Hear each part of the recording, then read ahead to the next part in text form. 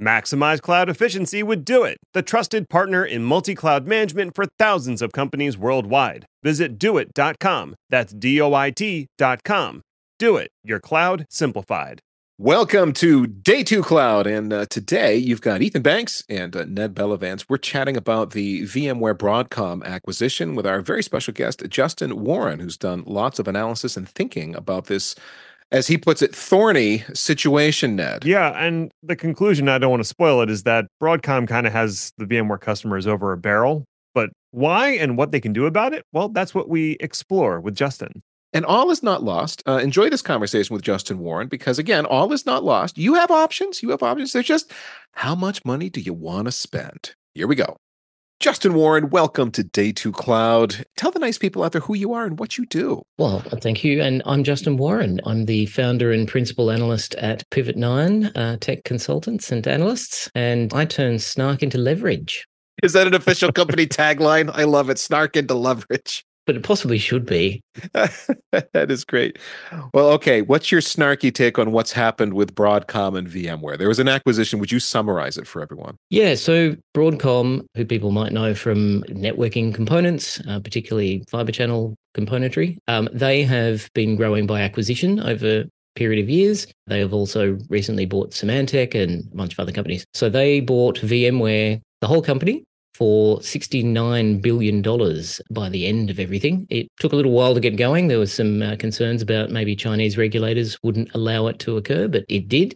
And when the deal closed, $69 billion dues is what happened. And there were a lot of concerns that people had about Broadcom buying VMware based on what they've done to previous companies that they've acquired, their usual playbook. And now we're finding out what the reality is. And that is the first question, based on what we know of previous Broadcom acquisitions. Computer Associates CA, yet another one of those in that fold. What can we assume about this acquisition, considering past Broadcom acquisition behavior? The whole point of doing this is to make more money for Broadcom. So that will be both revenues and profits. Generally, the playbook is that they will cut out things that aren't performing very well. The stuff that's not making enough money will either get sold off or just killed. And generally, Broadcom starts to squeeze the customers that it likes, which is the high-end enterprise, squeeze them for more money. The theory is that they're delivering sufficient value to those companies that it's worth paying for.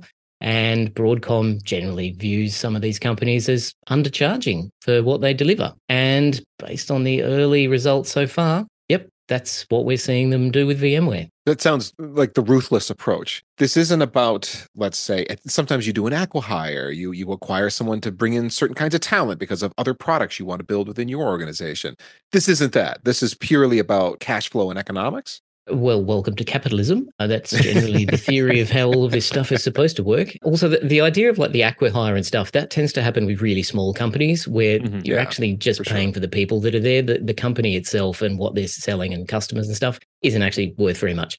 VMware is massive. Like it's a big technology company. We all know this. It's been around 20 years. It has thousands of customers. It sells technology that underpins applications that are critical for running the modern world. It's a big deal. So there's a fair bit of opportunity there to make more money out of it. Indeed. I think, and someone can fact check me on this, but I believe this is the largest acquisition Broadcom has ever made. They've pulled off some big acquisitions in the past. You mentioned Symantec, and then there's Computer Associates as a few examples. Those were a little bit smaller, but they both had the same sort of embedded in enterprise applications and operations that VMware does as well. Is there anything different or special about VMware to you that stands out versus these previous acquisitions? Size and complexity, I would say. I mean, that's a factor of size largely. VMware has, before acquisition, it had a pretty sprawling portfolio of products. There were some sort of anchor ones, but there was a whole bunch of stuff that it did as well. And it had bought some other companies like Carbon Black. It had end user computing things. It started off in server virtualization and then expanded from there and got into networking, which was VMware acquiring then Nicira, which turned into NSX. They built their own storage system with vSAN. So they kind of touch a lot of different parts of the stack. They got into cloud, or tried to on multiple occasions, and have a whole bunch of bits and pieces that kind of make VMware run a bit like a cloud. And they've also gotten into Kubernetes more recently. So they have Tanzu, and they again bought a bunch of other companies. Hestio, I think, was the name of one of the Kubernetes companies that they purchased. Heptio. Yeah. VMware itself grew by acquisition. So growing by acquisition has now acquired a bunch of acquisitions through the process. It's a complicated portfolio in ways that the other ones sort of weren't, partly because some of that consolidation had already happened from those other companies doing this kind of M&A process. This is a standard business thing. And CEO Hock Tan of Broadcom has, as you point out, done this before. So they have a playbook. They know the kinds of companies that they're looking for. And before they even closed this deal, they already had plans for what are we going to do once we've bought this? Like, what's it for? What's the plan? They already had that.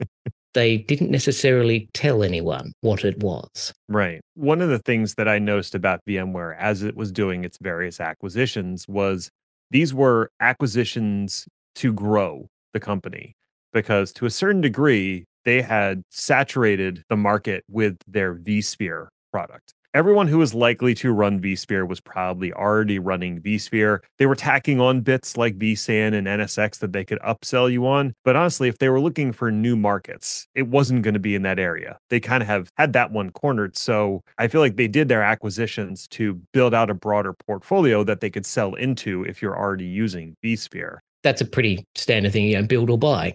If it's cheaper to buy it rather than build it yourself, then you buy one and then you just bolt it into what you're already doing. It's faster, you get more money, and sometimes you get a better product because someone else can build it better than you. Right. I don't see that as Broadcom's playbook. And maybe you can speak to that a little bit of how they're going to treat VMware going forward in terms of innovation and kind of trying to figure out and rationalize what's part of the VMware portfolio.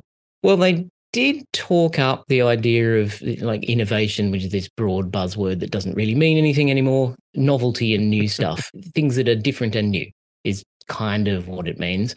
But that like innovation can just be, well, maybe we just do what we're already doing a bit more efficiently, or we just stop doing some things. So with Broadcom, part of what it was going to be was we'll stop doing things that aren't really necessary. And the usual playbook is that they do less, but more profitably. So they will squeeze the existing product that people like and use a lot and just charge a bit more money for it. But they're also more efficient about how they charge that money. So get rid of a whole bunch of stuff that isn't really necessary when you're not going to invest a lot in that area of the business. So R&D and things. If this is a mature market, so, well, there's not a lot of room left for changing it that much incrementally. So that's the sort of innovation that it is. It's incremental stuff. And that's what we already saw with VMware.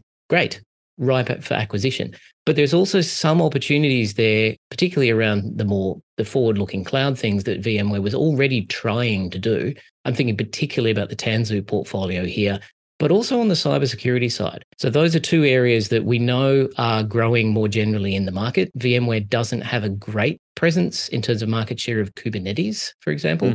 That's growing really strongly. And also cybersecurity is generally on fire everywhere, both in the positive and negative senses. So there's plenty of money sloshing around there. Governments are really, really keen on maybe doing something about these computers that are insecure. It's like, who knew? So they're starting to throw money at the problem. Most companies are quite keen to cozy up to a government free money tap. Why not? So there's opportunities there for Broadcom to stop doing a whole bunch of stuff that VMware isn't really good at and doesn't really make sense to continue doing, but then reinvest some of the money that they save from not spending it on that. They can spend it on the things where they are actually going to grow that part of the business, either in terms of new business, like new revenues, new customers. But as you point out, maybe that's already tapped out. So what we're going to do is grow share of wallet.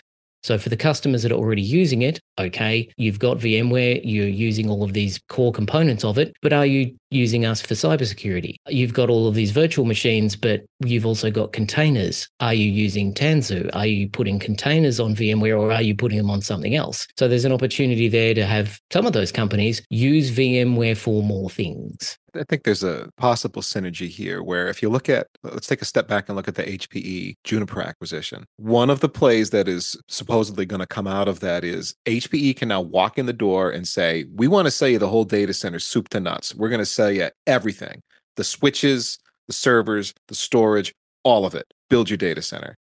Hmm. There's some missing pieces here for Broadcom. They don't, as far as I know, correct me if I'm wrong, they're not making servers. They make chips that go into switches, and switches can be manufactured by a whole lot of places.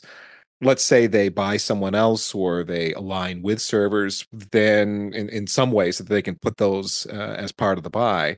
You could go to Broadcom VMware, Broadware, and then they'll sell you the whole data center because they've got the switches. They could do tighter integrations between vSwitch, NSX, and all of that, and the Broadcom switching hardware. So you get a really interesting networking layer.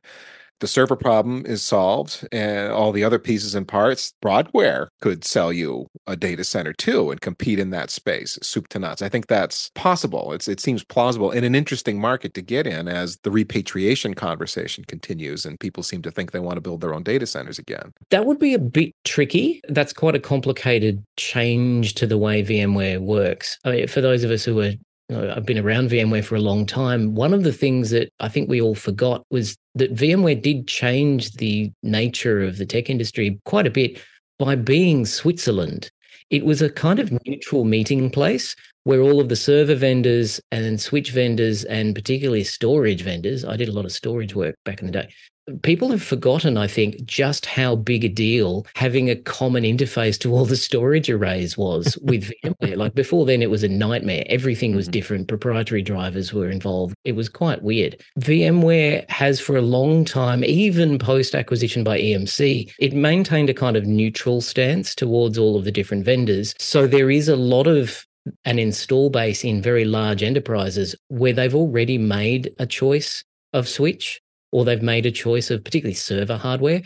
Getting them to change that to something else, that's not really the Broadcom play. I mean, that brings up an interesting part of what customers are thinking about here is switching out one thing for another to get what kind of benefit. Like if I've already got one, and particularly in enterprise, like if we've picked a server vendor, we're not going to change our corporate standard just because one part of the stack would prefer us to go with the vendor integrated thing.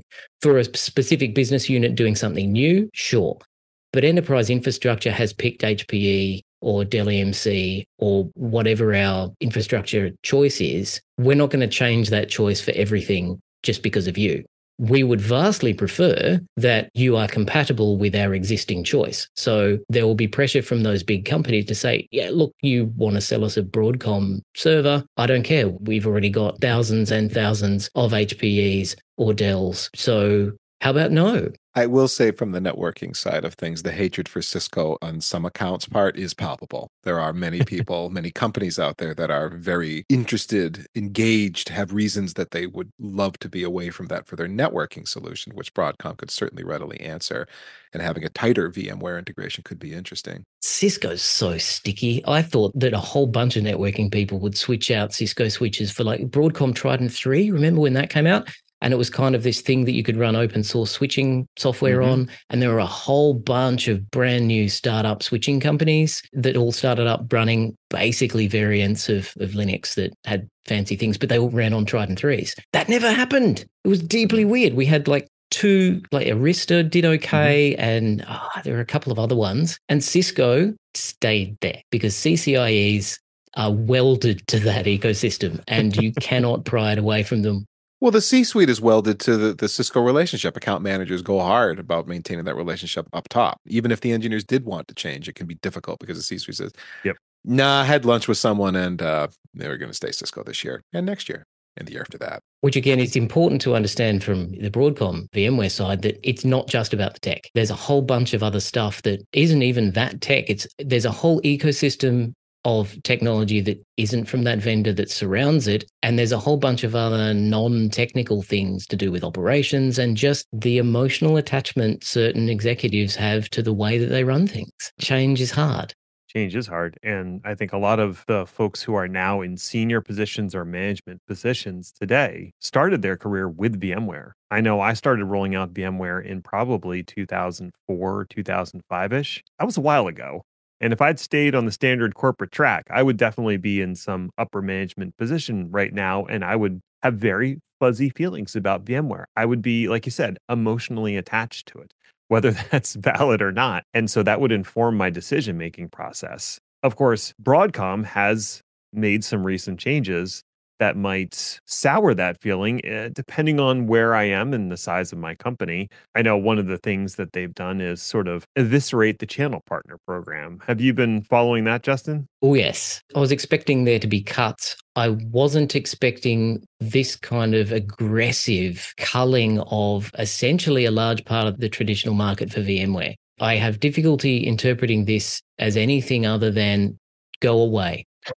That VMware wants all of these customers to go away. I was expecting that would happen, but it would be a bit more subtle, where it'd be slight pricing changes, or it'd just be less convenient, and there'd be kind of a natural attrition because you're making money from them. Assuming that the costs are reasonable, then it's like, well, why would you say no to all this money? But they've kind of aggressively said, yeah, no, we're not going to do that anymore. It's bold. So they're basically asking all of the channel partners to reapply, completely killing off, as far as I can tell, the VMware Cloud partners. I'm not even sure if they're having any VMware Cloud partners come back. If they do, it's probably only going to be one or two. That's a smaller bit of the market anyway, because a lot of the SMBs don't really run the full cloud suite. But it is all evidence that points to Broadcom wanting the top 2,000 global customers and not much else. I think very recently we heard that the cloud provider program is being reinstated under Broadcom. But like you said, it's really focused on a smaller number of folks being part of the program. And also, it is laser focused on selling VMware Cloud Foundation. That's the SKU they want to sell. And they don't want the SKU bloat that was happening pre acquisition. I agree that there were way too many SKUs. There were too many products. This happens in large companies. You get product sprawl after a while. Killing things is hard. You do need to be a bit ruthless about it. These are not pets or children. They're just computer programs. A lot of that was a distraction in VMware. I guess new management, new leadership can take a fresh look at it and decide, yeah, I don't care that that's the thing that one particular GM is welded to, and that's their baby and they enjoy it a lot, and they don't really have a purpose within the company unless this division exists. It's like, well, I don't care because I'm new. Maybe you're fired today. Welcome to capitalism. So a lot of that does actually make sense to get rid of, particularly then to give in a regular company that I would enjoy would be, well, stop doing things you're bad at and spend more of that money on things you're good at and get better at it. Great. Sounds awesome. But in this case, the thing that Broadcom is really good at is squeezing money out of very large enterprises. And it's going to do that a lot more and get better at it. The downside is that if you're an existing customer in SMB, commercial, anything less than global enterprise scale, you've probably got a lot of quite important things running on VMware. And now you've been made to feel deeply unwelcome. How are you going to deal with that? What are you going to do? This is not a trivial thing. This is infrastructure. Switching out VMware to something else is quite tricky. It's why Broadcom can get away with this with the large enterprises, because they are so deeply welded to this. It's embedded into an ecosystem of other components. You've got backup, you've got operational monitoring, you've got a whole bunch of investment in training and expertise. You can't switch that out overnight. That's a big and risky project to do. But if you're a smaller organization that isn't using the full stack, which is incidentally why VMware wants to do that, like it'll sell VMware Cloud Foundation because the big enterprises are more likely to use all the components. But if you're a mid-sized company, you don't need half of it.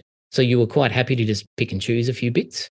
Broadcom doesn't want you to pick and choose a few bits. It wants to sell you a full integrated package with big margins. And if that's not for you, but you've already got a lot of this product in your infrastructure, you're probably going to have to change it or find a way to pony up the really large dough that Broadcom is starting to ask. I've had reports from some of my sources of renewal quotations of 2 to 3 times what they were paying before, some substantially more, like going from low 5 figures into 6 figures on the renewal. I know that one of the things Broadcom did was get rid of perpetual licensing for VMware. So that was the model where I bought the licensing for my cores once, and then I'd have to buy service and support on a 3 to 5 year timeline. So I'd renew every few years the SNS. But the actual license itself, that was perpetual. And if I ever wanted to stop paying SNS, I wouldn't get updates, but I could just keep running the software license. And Broadcom is moving to a services model where you don't buy the license, you rent it, and you pay an annual fee to rent it. And so any of these agreements that are coming up, they're just saying, nope, you can't buy SNS anymore. If you want to have licensed ESX products, you're going to have to move over to our new licensing model.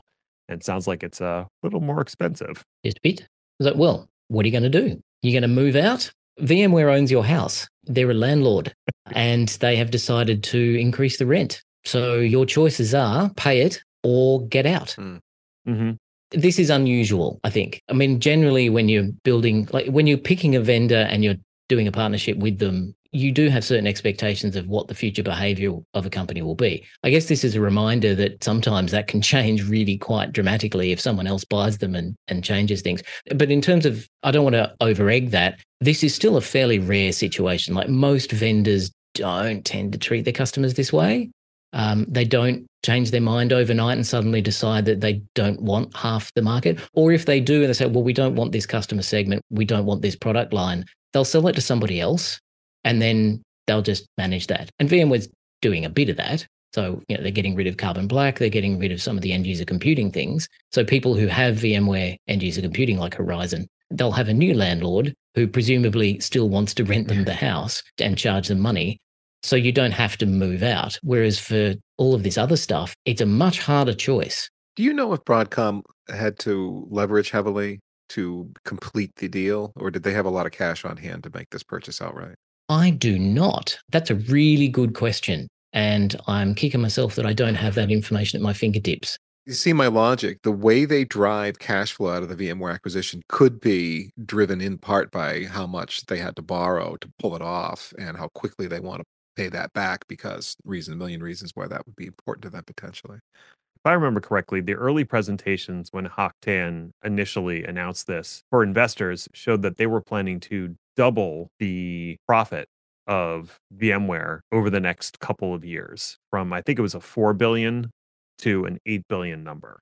And a lot of that had to do with paying back lenders, I believe. Someone can fact check me on that. But in terms of very aggressively seeking cutting costs and squeezing higher value customers, that was very clear from the presentation right away. And this is one of those situations where it's like that old tale of the fox who gives a viper or something a swim across a river, and halfway through the river, the snake bites the fox. And he's like, why did you do that? And he's like, well, what did you expect? So the scorpion and the frog, yes. It's like, why'd you do that? It's in my nature. Welcome to capitalism. This is what companies do. This is what companies are for. We've kind of been saying right along here that customers don't have a choice. It's VMware. You're living in their house. What are you going to do? Pay up or get out? And getting out's too hard, so you're going to pay up. Is it as simple as that, Justin? There are other action items, other paths that VMware customers could consider. Well, there's always choices. It's just some of them are more attractive or less attractive than others. Your choices are constrained because you have built a business on someone else's platform. Like you don't own VMware, someone else does. As you mentioned, they have altered the deal. They don't alter it any further. This can happen. Generally, when you set up these kinds of partnerships, you have lawyers who deal with contracts and write stuff into about what can and can't happen. But I mean, a contract is just a piece of paper. So it then comes into, well, how enforceable are all of the clauses in that? Have you got enough money to sue Broadcom and win and survive for however many years it might be? There are options there, but it's not good. It becomes a business decision about how much is this going to cost me to continue doing things the way they are? Okay, that cost has now increased. So if I want to change the way I do things, what is the switching cost to go and do something else? And then you're in basic business analysis type stuff about, okay, who's got leverage in this situation? Where is the power in this? Is it with suppliers or customers or with the vendor? It's like, well, for the very large enterprises, they have a lot more leverage because there's more money at stake. But oddly enough, they also have less leverage because of how dependent they are on VMware. Mm-hmm. This is always the risk of how dependent are you on any one vendor? Multi-sourcing is a thing, but people worry about lock-in. There's a lot of talk about lock-in in cloud. It's like, well, there's a bit of lock-in on VMware as well. And this is what they mean is how many options do you have? Are you multi-sourcing? So if one supplier decides to jack their prices by 200%, can you switch to an alternative that also works. If you've got monoculture and you've only got one real supplier for a thing that you need to run your business, that supplier has a lot of power over you as a customer. That's what we have here. For the mid-tier, though, there's less power from Broadcom. Like, it feels like they have more power, but they kind of have less because switching away is actually a bit easier, which is why we're seeing people start to investigate alternatives like open source things like Proxmox or Nutanix and scale computing. Nutanix is doing gangbusters lead gen at the moment. Like, they're just rubbing their hands with glee. Yeah, I was curious what your thoughts were going forward. Maybe we could take two different perspectives. For those who are in the SMB market and they're sort of looking at what just happened to their channel partner and go, oh, well, we got to do something when that agreement's up. What should they be looking at either as alternatives or strategies for dealing with this change? The first thing is to understand how big a problem do you have. Get an idea of how much value does this thing actually provide for you? How difficult would it be to switch away? Like, how embedded is this in what you do? And try to figure out, like, put a number on that, because you're going to be asked for a number. So if you don't understand how much value you're getting from this, it's difficult to know, is that number too high? Is it too low? Maybe you've actually been underpaying for a while. Maybe there is that much value being delivered to you that it's worth paying the extra money. That's fine. Okay, no one likes their costs increasing, but inflation's a thing. Sometimes this happens. If it's worth it, then you can keep paying. And that's an easy decision to make. But then you've actually done it rationally rather than just being forced into a corner and feeling like you have no choice. Do your homework. Go and have a look at, what value am I getting out of this? If you're thinking, okay, there's not actually a lot of value being delivered here, or I'm constrained and can't really afford paying more for this, well, then you need to start looking at alternatives. And that could be replatforming. It could be just cutting bits that you don't need, like some of the support stuff. If you have a perpetual license, do you need the patching? All this? Well, security is a thing, and we just had some either vCenter server exploits that were patched a few back in October, I think, and now being exploited in the wild. Yeah, some big ones. Happens from time to time. So yeah, patching's probably a thing you're going to need. Have a real look at, what do we need if we were to switch away? And then you can have a look at, what are the viable alternatives to switch away to? And there are some. Like Nutanix is a potential, particularly in SMB. There's also companies like Scale Computing. There's solutions like Proxmox. There's other alternatives, some customers a little bit more on the bleeding and bold edge, who are looking at things like Kubernetes and KubeVirt. So basically running virtual machines within Kubernetes, which is kind of weird, and it's a strange kind of inversion of how stuff should work in my mind. But if you're doing lots of container work and you've only got a few VMs, maybe that makes sense. Yeah. Look into what that is, and look, some of these other vendors will be more than happy to take your phone call. Do you think this will fuel any kind of public cloud growth? Because one of the other off-ramps is, well, let's just pick it all up and throw it in AWS or Azure. Yes, but that's kind of lift and shift. Like, you thinking that that's going to save you money? Yeah, probably not. Just running a VMware workload, but in the cloud, is expensive. You're paying spot prices for a fixed workload. And the cloud stuff, the things that will run on site, like Outposts. Outposts, yeah. And Azure Stack Hub. Azure Stack, Google has Anthos, that's right. They're not quite the same as VMware. You're just doing a lift and shift is tricky, as I mentioned before, depending on how embedded it is into your ecosystem. So a thing that came up just yesterday is backups. So there was a story in the Register by my good friend Simon Sharwood, who noticed that Veeam's head of engineering, Anton Gostev, was commenting in the Veeam forums about, we're looking at some alternative things like Proxmox. But if you're currently running VMware and all your backups are with Veeam, when you move to something else, will your backup still work? Now, if you go to cloud, it probably will, because Veeam actually has a whole bunch of quite good solutions there, including ones that they just bought from Cirrus, which is quite interesting. So you may have some options if you go to a major one, but what about all the other operational things? We're here on the Day 2 Cloud podcast. This is all Day 2 stuff. Yep. How do you operate it? Where do your error logs go? Is it integrated into your monitoring for uptime? What are all those fiddly details that have built up over time that you're going to have to go change and then retrain all your ops staff to use the new tool if you have to have a new tool? Or will the tool you currently have work with the new thing? Like, this is messy and complicated, and you need to start looking at all this stuff now. It's a good definition of technical debt, fiddly details that have built up over time. Yeah. Maximize cloud efficiency with Do It, the trusted partner in multi-cloud management for thousands of companies worldwide. Do It's innovative tools, expert insights, and smart technology make optimization simple. Elevate your cloud strategy and simplify your cloud spend. Visit doit.com. That's DOIT.com. Do It. Your cloud simplified. For me, the biggest barrier is not the technology, it's the people and process. You have these processes that have built up over the last 10, 20 years that are dependent on VMware in so many different ways. And people who that's all they know. They know how to run VMware. If you happen to be an SMB and you're also running in one of the major public clouds, so you have someone with that skill set, might go a lot smoother. But if you don't, now you're retraining someone and the only thing they know is VMware. It might not be worth the cost of retraining that person. So that has to factor into that equation, that switching cost equation as well. Yep. All right. So Absolutely. I think we've covered the SMB pretty well. It's something that ideally you would be doing all the time. But we know human nature is that, look, it's not broken, so why fix it? Like it just sort of sits there, and as long as nothing strange happens, you just kind of tick over and then you forget. Again, this kind of situation is somewhat rare. It's unusual. So people don't really plan for it. And I can't really criticize businesses for predicting the risk of this as being fairly low. Like it did look like it was fairly low. But the challenge about risk is that unpredictable events or novel events aren't something that you have any history for. So you can't analyze risk unless you have a lot of history. There are no actuarial tables for Broadcom buying VMware. It has happened a grand total of 1 time. Mm-hmm. And like you said, for such a long time, VMware was the Switzerland of the infrastructure.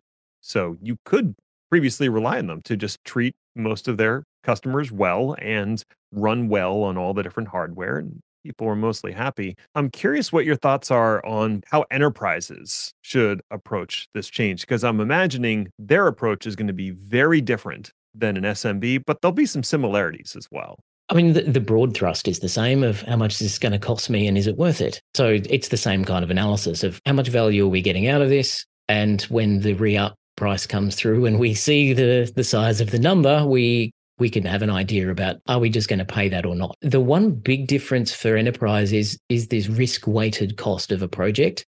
Like it's kind of the same at SMB in theory, but the detail and the impact is actually much, much bigger at enterprise, because enterprise IT projects are fraught with peril. Most of them fail.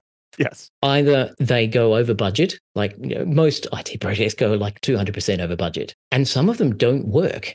Like you get to a certain point, you just have to stop because it's not working and you kill it and go back to the way it was already. And then maybe try again later if you can stomach it. That needs to factor in for all the reasons that we just talked about. How do the backups work? How do all those fiddly details work? You've got a lot more fiddly details in enterprise. As much as enterprises and enterprise architecture loves to try to create one single standard that will apply to everything, but there's always exceptions. Mm-hmm. Everyone manages to cozy up to the CFO or the CTO or CIO or whoever and says, oh, yeah, that project's important. They can have a pass and they don't actually need to use the corporate standard in this one way. And you do that a couple of 100 times and all of a sudden you've got a really, really interesting portfolio to manage. And Bob's got a SQL server under his desk that's somehow production. Yeah. Oh, yeah, that never happens. Yeah. Ask me how I know. So all of that, like, okay, so that's the sort of situation of what if we were to change this? And we come back to the nature of VMware. This is core infrastructure. Mm-hmm. And it's in a central position. It's not sort of out on the edge like a storage array. You can sort of, in theory, decide, we're going to change storage vendor. And again, help happily because of VMware. In some ways, that's actually quite easy because the standards are there that we can swap out one for the other. It's not quite that simple. It's always a little bit more complicated. Right. But a storage array sort of sits out on one edge, whereas VMware is right in the middle. Mm-hmm. So if you change it, you affect everything upstream and also downstream. So how does your storage plug into whatever your new virtualization platform is? How do your databases run on this thing? How do the networks connect to it? How do all of the applications work on this? How does all the operation stuff work? So you're changing a central component that in enterprise runs all your important stuff. Swapping that out for something else, that's probably not going to happen. So it becomes more of a question of degrees. How much of our stuff are we going to continue running on VMware? Are there some R&D projects and skunkworks things that maybe don't need the full stack that we are now going to have to pay for and pay every compute license? Mm-hmm. It becomes a bit like databases. Like, okay, we've got Oracle for all the really critical and important stuff, and we need all the features and we love it. It's great. But your little R&D thing, yeah, that can run on Postgres. Right. Or that can be some open source thing until it gets big and important enough, and then we'll port it across. Or we'll start buying that from someone else. Doing that with VMware is like, well, okay, maybe the core stuff all runs on VMware and we pay the full stack price and it's important, it's integrated. But the skunkworks stuff, that all starts running on Proxmox. Or we put our R&D labs on something which is VMware compatible enough that when we need to promote it into production, okay, it comes across into the production VMware cluster that is really expensive. But to your point, I think earlier, Ethan, do we go to cloud more? Maybe a whole bunch of the stuff that's being built will never come onto VMware. Mm-hmm. All the new stuff, I can see in enterprise, if you weren't already thinking about containers and Kubernetes, you now have a really, really good motivation to do that. Indeed. Because it's easier to put it in cloud and you've got heaps of options. It's a big and open ecosystem. And a lot of it isn't welded to any one particular vendor. You've got lots and lots of choice. Mm-hmm. So if you're building a new app, why would you target VMs running on VMware? You were targeting VMs, it wouldn't be a VMware-based one. It'd be some other generic AMI, like a machine image somewhere in the cloud that you can move around to any kind of hypervisor, or better yet, put it on a container. You can run those on just about anything. Absolutely. And I think the other thing to consider, at least in my experience, is a lot of the people who end up in enterprises get their start in an SMB. I mean, I came up through that ranks and learned VMware at the SMB and didn't bring it with me to larger enterprise jobs, but certainly brought the flair for it. And when I arrived at those larger shops, pushed the adoption of VMware. If we think about the pipeline over the next 5 to 10 years, if SMBs abandon VMware in favor of something else, that's eventually going to have an impact on the enterprise side as those people get promoted and move up into those positions at a larger organization. This has been the risk for VMware for a while, is that it becomes this heritage technology like all the other heritage technologies that we've had before, like mainframes and AS400s. That's why they were keen on investing in things like Tanzu, trying to invite developers, and they've worked really hard at it with mixed success, trying to get developers to write new apps that target VMware flavored Kubernetes. It's not going that well. Like that's the area that if you're going to invest in innovation, in R&D, that's one of the big areas, along with cybersecurity. Those are the two things that you want to be able to have to keep people building new stuff that targets the platform. Because if you don't succeed at that, everything new will go somewhere else. So you now just have a heritage thing that stays on and runs important things in the same way that mainframes do. And they stick around for a long time. And IBM makes a lot of money just renting Z series to people. And they create new mainframes and it's a new version of it and it does a few new things. But all the new stuff is all running on OpenShift. It's all Red Hat. It's not the old school IBM stuff that people have grown up with. That's where I see VMware going with this current trajectory. Mm-hmm. It's very early days, so maybe they will be able to reinvest and attract new workloads and stuff, particularly the mid-market. Maybe that'll target that. But there are a lot of SMB companies. Like just in sheer numbers, there are heaps more of them. There's only 2,000 in the global 2,000. There are a lot more companies than that. So there are far more opportunities for something like, particularly like the next big new thing won't run on VMware. Maybe we already have that with a whole bunch of cloud native type things, things that are born in the cloud. They run as software as a service apps. Who cares what the infrastructure is underneath it? It might be VMware, might not. Who cares?